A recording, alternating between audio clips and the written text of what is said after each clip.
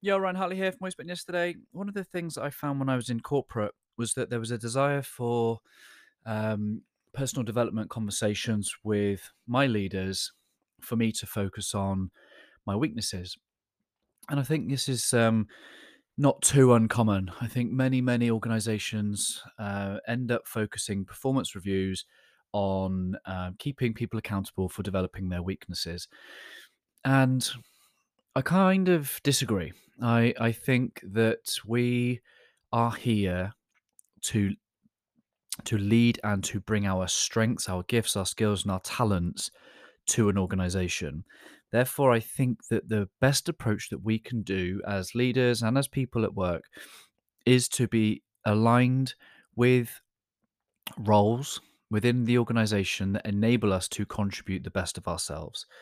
And that doesn't mean to say that we don't have to have an awareness over some of our weaknesses, some of our flaws, some of the ways with which we um, might want to be be better at. But I don't think we should be keeping people accountable to working on weaknesses. What I think we should be working on is making sure that those weaknesses aren't harmful to personal or team performance.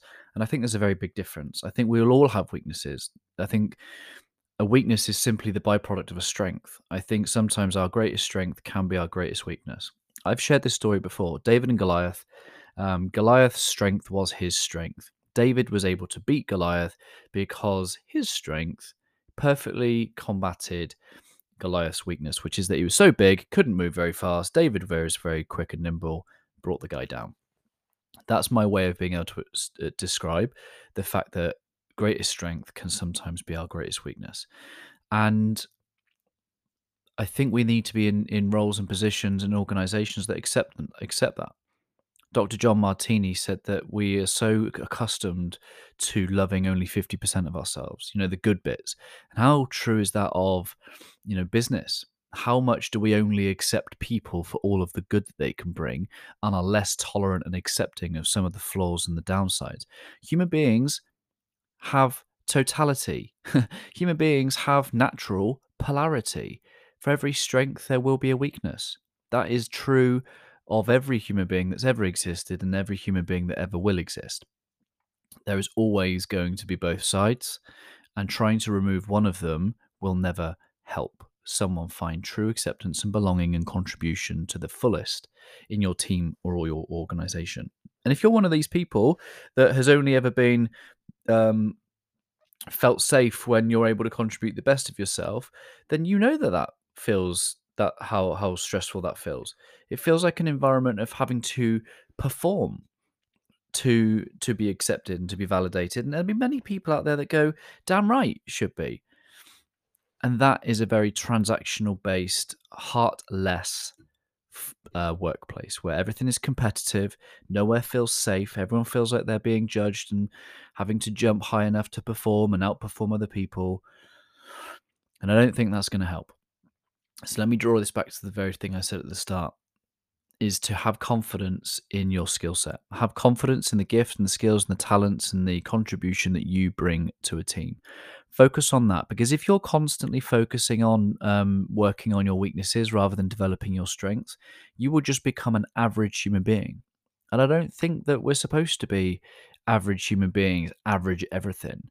I think we should really double down on the things that we're good at, allow that to see as far as our potential as we can get with the things that we're good at, and just trying to minimize some of the impact and the harm that the weaknesses and the flaws might cause.